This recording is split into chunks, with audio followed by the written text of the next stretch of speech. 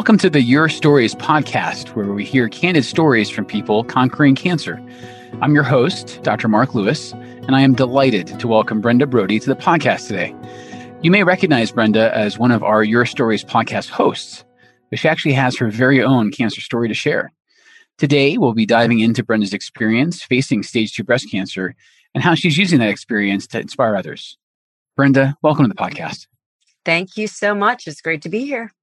So tell me a little bit about yourself, both so I can get to know you and so our audience sort of understands your personal background.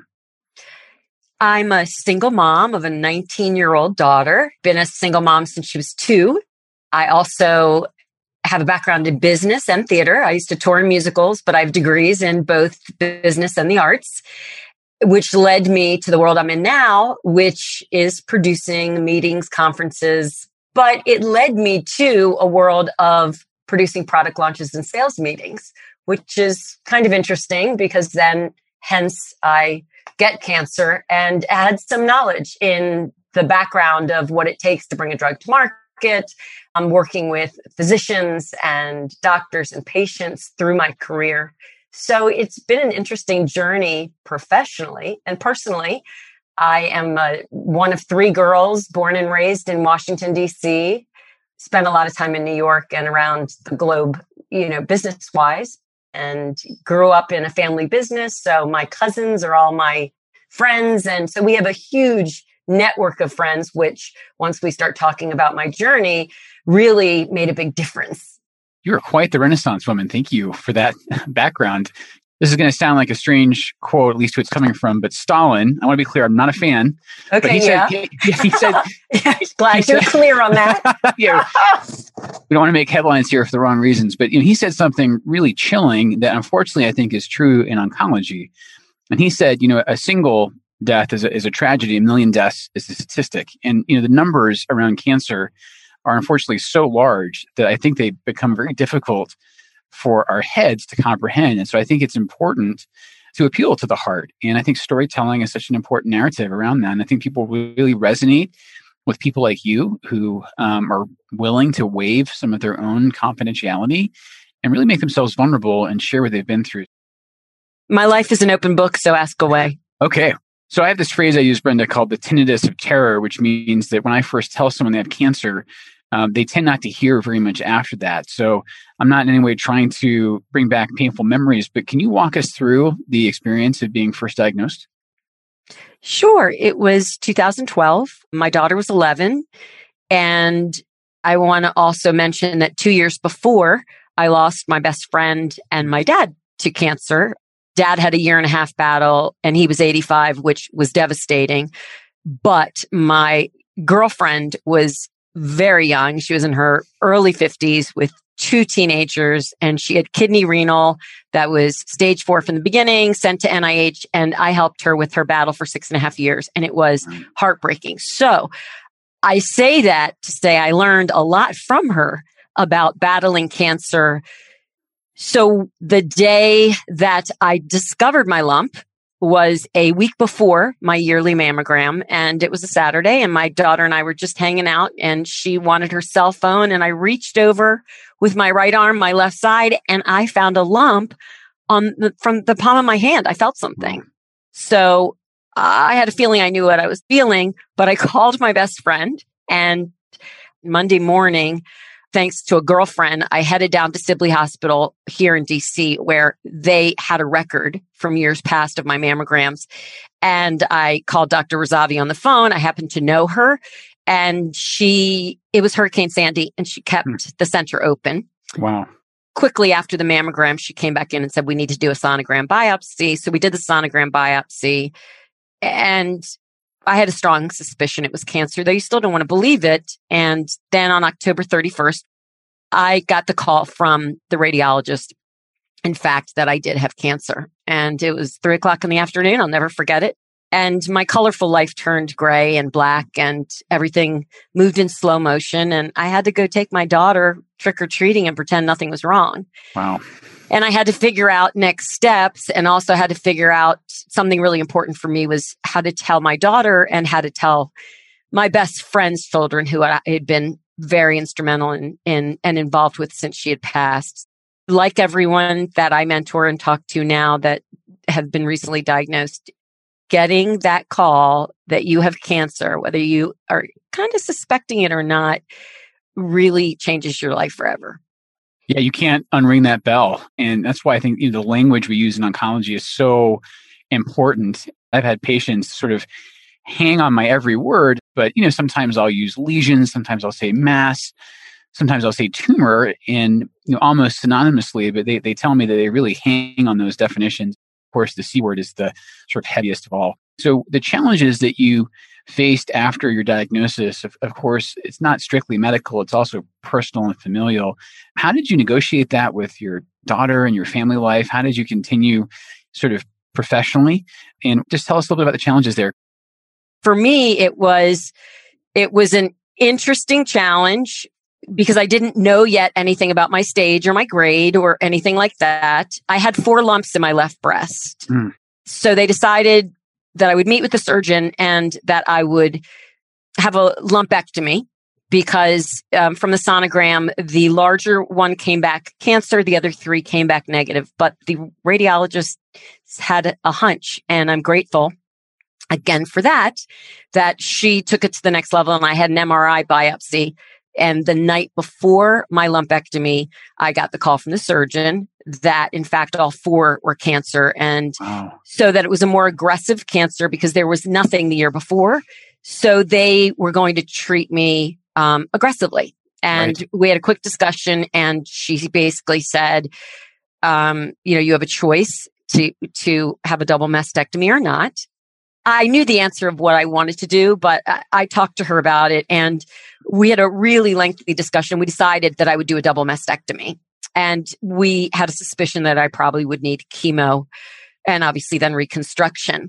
So that's part of the journey from a medical perspective. And then from a personal perspective, I was running my own business at the time. Wow. On top of raising my child alone with a dad who was not involved. So I immediately went into business mode, and I called my sisters and one of my best friends. Immediately, these 2 survivors came over, took off their tops, showed me their breasts, and told me I was going to be fine, which is what I needed to hear from an emotional perspective. And then from a logistics perspective of how am I going to manage fighting cancer alone because I didn't have a spouse and I was running my business, and I'm an extrovert and I love people, but I became an introvert and I didn't want to talk to people. I was very depressed. I was fighting a lot of anxiety and depression. And so I basically gave my sisters and my friend carte blanche, and they put together a spreadsheet, and we really ran my cancer almost as I run my business. Thank God for a bunch of driven women. And I had chemo buddies and I had surgery buddies, and my family was, very supportive and involved all along, but I was home alone with an 11-year-old. Yes. And the school came through, and they found a parent that took my child because she went to a private school at the time for kids with learning differences, and it's not in our neighborhood. And then one of the students of my best friend who passed away of cancer, and she was a musical theater teacher at Catholic University, one of her students took off performing when she found out I had cancer, and she took care of my daughter every day after school until bedtime. Wow. So I had a village around me. Yes. And it was run like a very tight ship. And that was extremely helpful for me. Yeah. But I was grateful that I was able from the beginning, because I knew I was stage 2, grade 3, but I was able to tell people that I was going to survive. And I believed it because I watched someone who was stage 4, and I spent a ton of time at NIH. And so I knew that the difference between stage 2, even though I was grade 3 and it was very aggressive, and they knew they were going to have to do hardcore chemo on me, I still had a lot of hope. And that mattered from a mental state. Absolutely. Wow. There's so much to unpack there. I mean, first of all, as we sort of intimated at the very beginning, I think your professional skill set almost prepared you, if that's the right phrase, for one way to handle this pragmatically. Another thing that strikes me that you don't know about me yet, I don't think, is my wife is a physician. And I'm always struck by the phrase that, Ginger Rogers had to do everything Fred Astaire did, but backwards and in heels, right? So I think the degree of difficulty that your situation at the time when you were having to cope with cancer, running your own business, raising your daughter, largely, it sounds like on your own is really an incredible testament to what you and I imagine many women have to go through. There's the breast cancer community, which is sort of a model, I think, for support. That's incredibly remarkable to me that patients would come over and sort of literally and figuratively open themselves up to you so you could have some understanding of what it was going to be like. And also, I imagine sort of embody, again, quite literally what it's like to be on the other side of treatment. I've actually had patients, believe it or not, do similar things with stomas. So one of the great fears of many of my patients when they come to me, especially with cancers of the lower GI tract, is are they going to need a permanent or at least a temporary ostomy?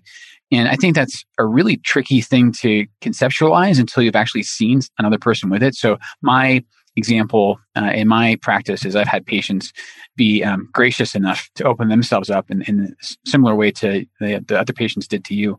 I don't know if you know this, but when we're taking our initial summary of you, the social history, it really is only required to have a few things. And I hate this, but this is behind the scenes, sort of peeking behind the curtain. It's a reductive checklist of vices. Do you drink? Do you smoke? Do you use illicit drugs? And we're not really required, perhaps to our shame, to go beyond that and even know your occupation or much about you. So I think there's just so much in what you said. And I'm thrilled that ultimately you're able to keep that hope kindled, even in what I can imagine are very dark times. And now, again, you're on the other side of it and helping other people deal with it. So I'm curious, during treatment, what were your greatest sources of support? And again, as an oncologist, I'm always curious to know, what was your relationship and your rapport like with the oncologist that was, administering these treatments to you? Sure. My oncologist was Dr. John Walmark, and he had a physician assistant, Lisa. And every time I went to visit, it was one or the other. Obviously, it was a very professional relationship. And Sure. You could tell he was trained, that he had to watch, the boundaries, which he was very respectful. And I would say he is a research nerd, which I loved about him.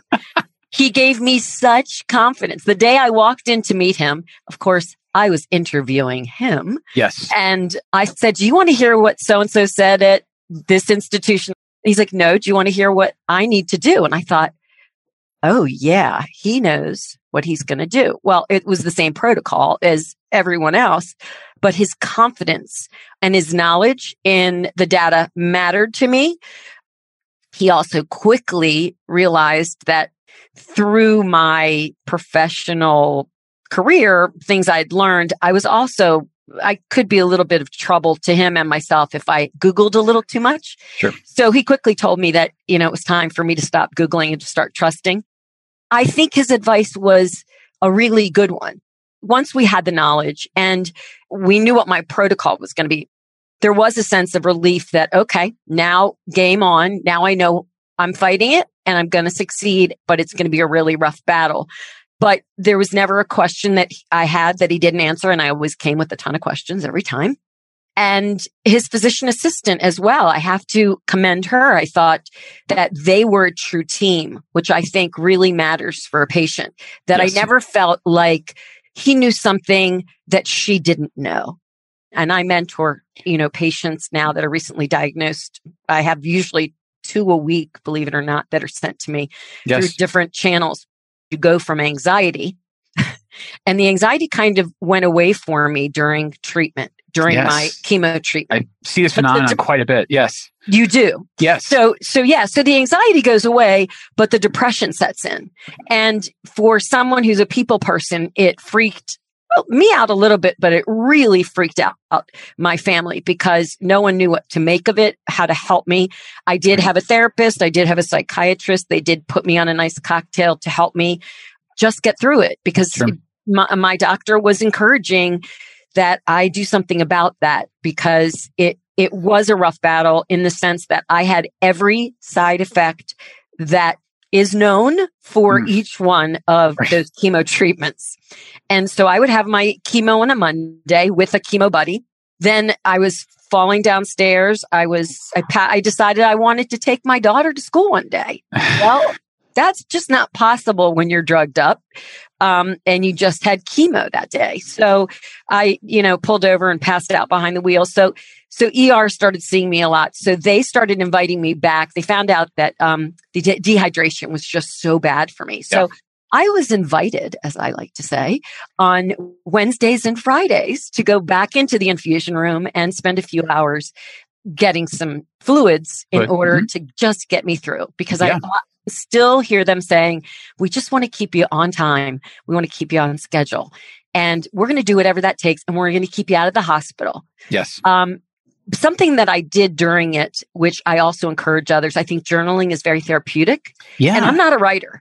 I suck at writing, but I created an online blog that I thought was private, but I found out that if I sent it to you, you could send it to your cousins. So next thing I know, I'm being stopped on the street and I'm, talking about the hemorrhoids I had yesterday. I am a full disclosure chick, if you haven't figured it out. So I just told everybody everything because a lot of people wanted to know. And it was inspired by my friend who died. She was full disclosure too. And I think a lot of people learned a lot from going through it with me. As well as it also, I have a lot of people who love me and I feel grateful for it, but I didn't want to talk to people. I just couldn't handle just getting through my day. And I had employees. So I was still trying to work, even though I was going to meetings and I was 118 pounds, 5'6.5", and I looked so great. It was a nightmare of a year. As you know, we also have to have heart doctors and checking in on us during chemo. I had all my doctors following as well. And they said, like you were saying, that they learned a lot watching and reading from the patient perspective of what was going down and how I was being treated. But I'm grateful because I had incredible care. I had an incredible support system.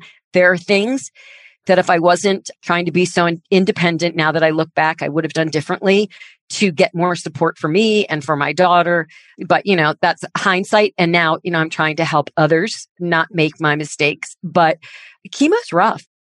My statistics I know are great, that I won't get back again. But I've also met many people that had cancer, including friends that I have, that are now terminal and have had it 2 and 3 times. So I don't take that for granted, that there's still not a chance that I might not get it back. So again, a lot to touch on.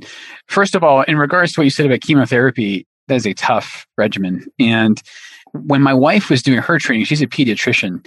They did something in pediatrics that we can't ethically do in oncology, but I think it would make a huge difference. So here's what happened. They made the pediatric residents taste the antibiotics that they were going to prescribe to children. They wanted the doctors to know what they were asking, especially of the parents. So for instance, if you have a child who needs clindamycin, it is kind of a nightmare to convince them to take it because it's so unpalatable. And I thought that was such a fascinating and smart sort of didactic exercise to have the doctors understand that. Oncologists largely have not had a taste of our own medicine. So I'm curious, when you were told about chemo, when you were consented, so to speak, did you feel prepared then for all the things that came after, or were there still surprises from what sounds like quite toxic treatment? Since my friend Jane had gone through every clinical trial known to mankind for kidney renal at NIH, I had watched someone battle 6.5 years of chemo. So I knew, and sometimes she would stay with me, and I knew a lot of the rough side effects of some of the really tough chemos, but I don't think you're ever fully prepared for it. Truly sucks you of your body, mind, and spirit.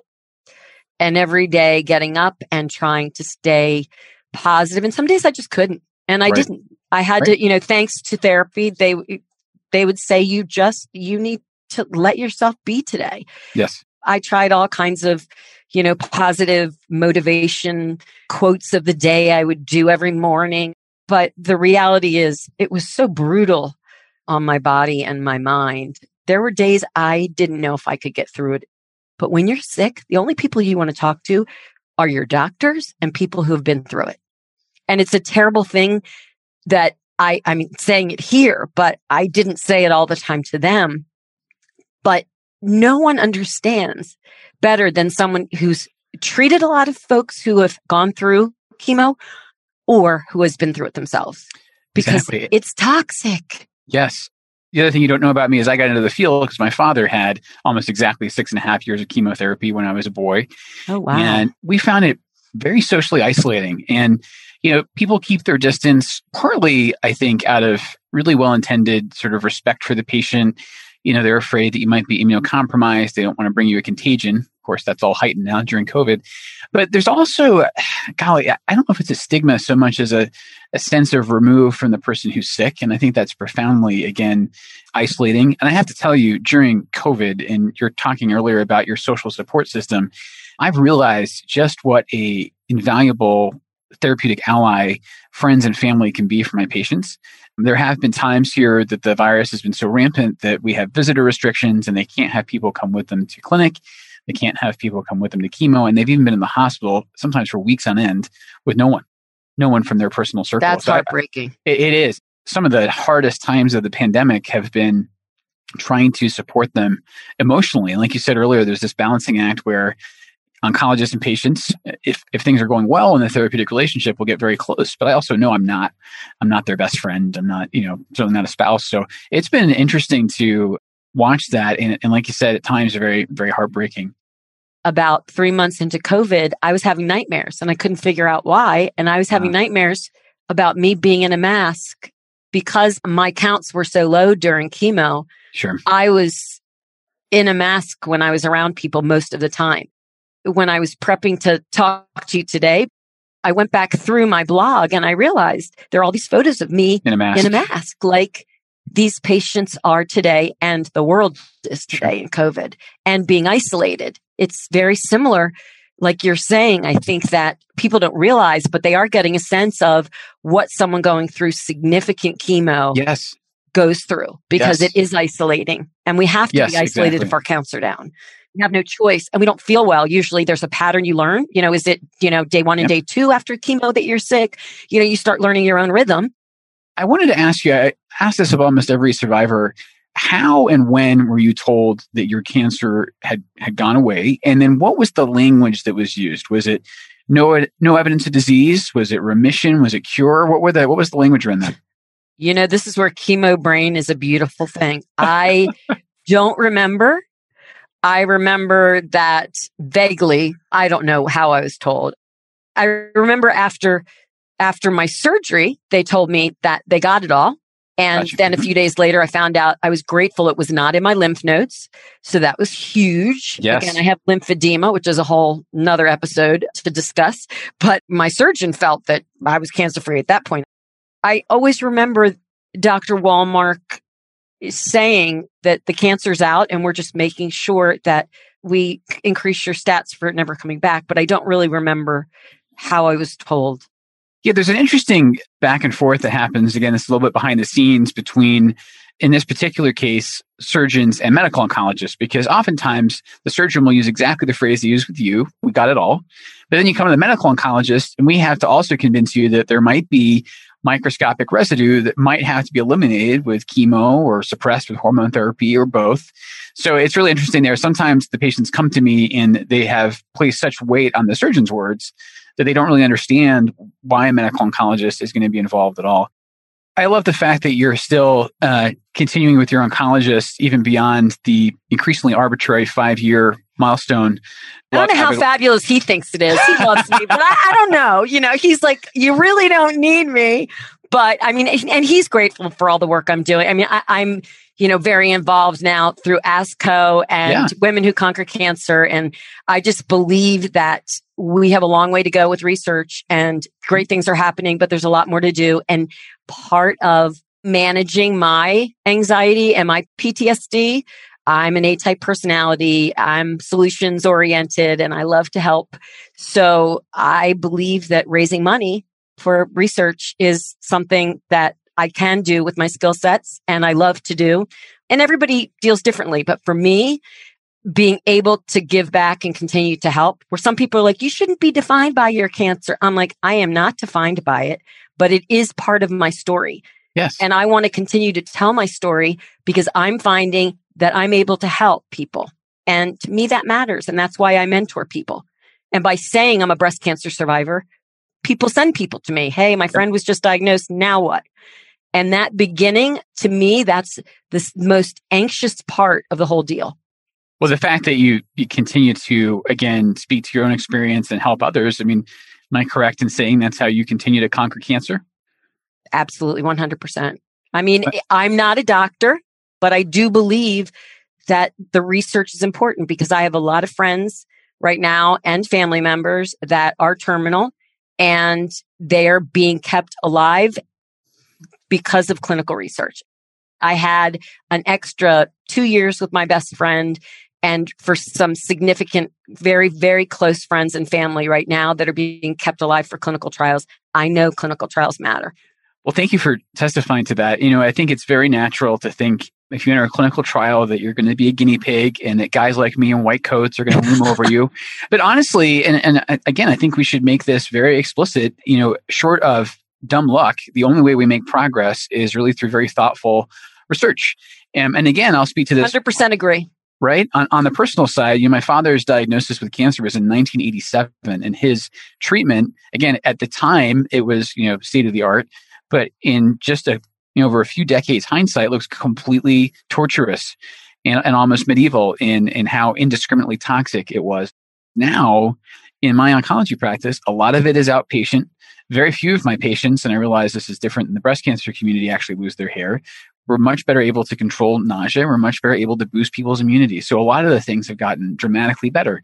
Now, we have miles to go before we sleep. We cannot be satisfied with the current standard of care because, like you said, thousands, millions worldwide actually are still dying. And we can't rest on our laurels even while we celebrate how far we've come. So thank you for speaking to that, because I think hearing that from a patient, I think it's so powerful for other people to hear. And it's not a commercial. I mean, I truly believe it and I've seen it. Brenda, is there anything else that you want to say to our audience? Something I was thinking about talking about was lymphedema. I didn't realize that lymphedema was a thing.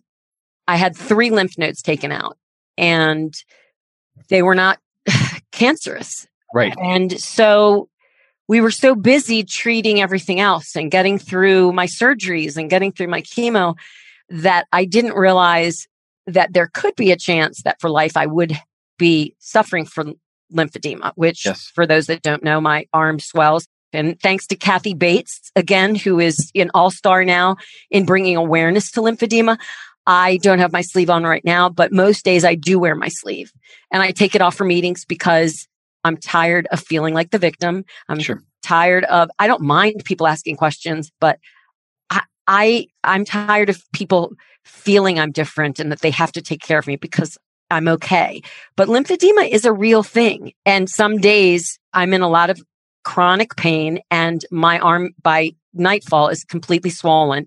And I've had 3 different lymphatic massage therapists from 3 different significant institutions try and help me. And it's not getting better.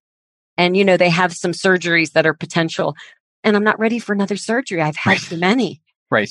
But I think that lymphedema education is something I feel should be talked about sooner in the process.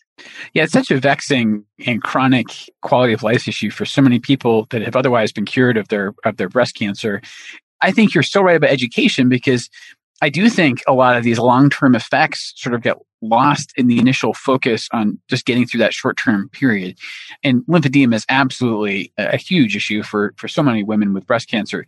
Interestingly, you should know the concern then actually gets transmitted to my gastrointestinal patients. And so it's very common. In fact, it's standard of care for colon cancer patients to have at least 12 intra-abdominal lymph nodes removed with their surgeries. You've done such a good job educating about lymphedema that some of my patients are worried it's going to happen to them, and I have to explain it's a completely different lymphatic distribution. But I want you to know the word about lymphedema is getting out there. That's great news, and I'm glad to hear it, and something I deal with daily and I don't talk about often, but I thought that for those that might be listening for this, that it's so important to know that they're not alone because it is something. And like we talked about, once you get through all the medical stuff, I'm single, I'm trying to date. When do you start telling someone? Right. Now, luckily for me, I don't care as much, but I do feel for people that are single that are inhibited, that aren't outgoing like me and aren't, no filter, full disclosure, that have to share these things. Because even for me, you have to decide, when are you going to share it? You share it soon, but when are you going to share it? And you want to share it in a way that someone doesn't feel sorry for you, because you spend so much time feeling like people feel sorry for you when you're going through it, that now you don't want to be that victim. You want to live life to its fullest. But these are all things that make us survivors, are part of, things that we have to deal with emotionally. Thank you so much for speaking to that. I had the experience of my cancer diagnosis coming 8 years into my marriage. And so at that point, it was, I'm married to a physician, and, we had vowed, in sickness and health, but she didn't know, the day that we were on the altar saying that to one another, what exactly that was going to mean. So I don't share the same perspective with you on relationships. And I can only imagine what disclosure up front feels like. So Brenda, one of the topics that really has become very important in oncology, not that it always wasn't in the last decade, is financial toxicity. So can you speak to that aspect of your care, if you don't mind? When I got the call that I had cancer, I was lucky because, there are so many people that don't have financial resources. I've had a great career. I was stable financially. And for that, I was lucky. But what I didn't realize was that trying to run a business, trying to raise a kid that was in a private school for learning differences, and she's doing fantastic. She's at college and she's doing great now. But it's because I spent the money to make sure that she got the education that she needed. But I was so used to taking care of myself financially that I had a bookkeeper for my business, but I did not have anyone making sure my bills were paid on time. And I could have used it at the time because I was sick and I wasn't growing my company that year that I was sick. So I was in need of some financial resources because having cancer is expensive. It's extremely expensive. And I had very good health insurance. I'm grateful, but it did set me back significantly. And by the time I figured it out, I could not collect on my disability insurance that I had been paying in for a long time. So my message and in sharing this is that if you are the one that is responsible and you have no backup plan for making sure that all your finances are being taken care of, I should have asked for help. Anybody could have taken it over for me, and I would have been in a different place than I am today because of it. And cancer did set me back financially. I'm grateful because I'm healthy, but I think about all those people who don't have the resources that I had and the positions that they're put in when they're trying to raise kids and trying to take care of their jobs, their kids, and their finances alone. So I encourage people to ask for help. And in the interest of full disclosure, Brenda, oncologists get little to no training in how to help patients with their finances. I often tell my patients there's the practice of medicine, which is what I've been training and practicing. And then there's the business of healthcare, which frankly, I'm very ill suited to help them navigate. And so I actually think that sometimes comes off almost as insensitive that we're not talking about cost. But I think you're onto something, because I don't think it's the oncologist's responsibility. You guys have to save lives. But if there were people that could mentor and guide people from a financial perspective when they're going through these treatments, it'd be huge. I think it's back to the thread where we started of seeing the patient as a whole person. You're not just the host for your disease. You have a social life, you have finances to think about, you children, your job. I mean, I think there's just, it's so rich. And I'm so glad, Brenda, that I got to spend the time getting to know you as a whole person. And again, thank you for your spirit of disclosure. I think it takes a lot of bravery to sort of put yourself out there as you have. And thank you again for sharing your insights with our audience. Thank you. Hearing the experiences of others can help people cope with the challenges cancer brings. Help others find these inspiring stories by leaving a review of the podcast and subscribe today on iTunes or Spotify to hear every new episode. Thanks for listening to Your Stories, Conquering Cancer. The participants of this podcast report no conflicts of interest relevant to the podcast content. Full disclosures can be found on the episode page on Concord.org. The purpose of this podcast is to educate and to inform. This is not a substitute for professional medical care and is not intended for use in the diagnosis or treatment of individual conditions. Guests on this podcast express their own opinions, experience, and conclusions. The mention of any product, service, organization, activity, or therapy should not be construed as an ASCO endorsement.